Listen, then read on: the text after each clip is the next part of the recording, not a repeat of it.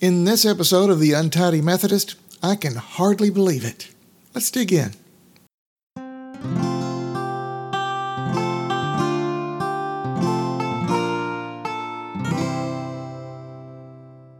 Today's passage comes from Mark chapter 16, verses 9 through 14.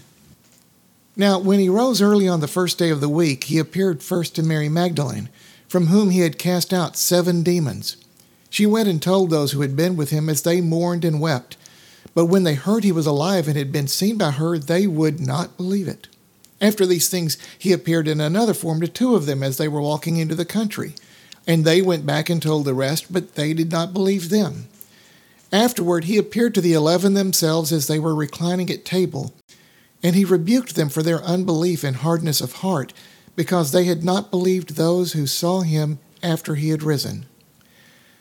There's an old saying about people who are hard to convince that goes, "You wouldn't know the truth if it hit you in the face." I think that applies here. It amazes me at the reactions of the people who had spent so much time with Jesus. How could they not believe the first accounts of Jesus' resurrection? Think of it. Jesus' disciples had spent 3 years with him, watching him perform miracle after miracle. This is the one that turned water into wine, who healed the sick, gave sight to the blind, who had even raised Lazarus from the dead, and yet they still had a hard time believing in Jesus' resurrection. In our last podcast, we talked about that special kind of hope that we have because of Easter, the hope that comes from Jesus overcoming death. But we're looking at that event with the hindsight of 2,000 years. These disciples were experiencing everything in real time. They hadn't understood what Jesus had told them earlier about what would happen, that he would die and then return on the 3rd day. They only knew that Jesus was arrested and taken away and that they could well be next. They were frightened. Even Peter denied Jesus 3 times before the rooster crowed. They went into hiding. So when the good news came to them, how would they react? Their greatest sadness, their biggest fear had all been wiped away.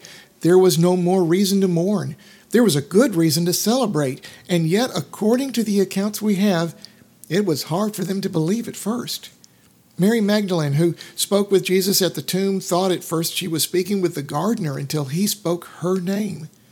The disciples that she told didn't believe her at first. It took the truth hitting them in the face for them to get past their worries and fears.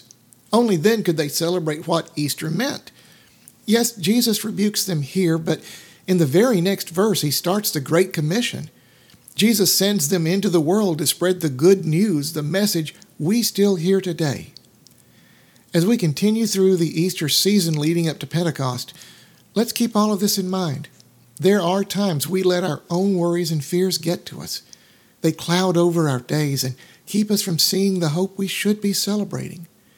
It's so easy to give in to the things that drag us down, but that's what we are all here for, to lift each other up, to be lifted up ourselves when we need it, and to spread that hope, that love, that peace to all.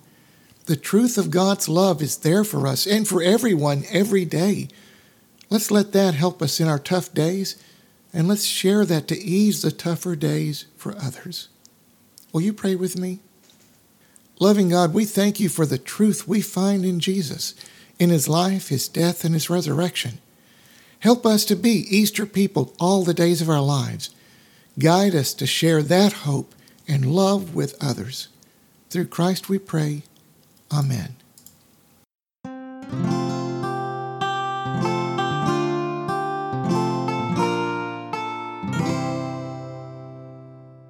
Thank you for listening to the Untidy Methodist. You can find our free podcast on iTunes, Spotify, Facebook, SoundCloud, CastBox, and Podcast Addict.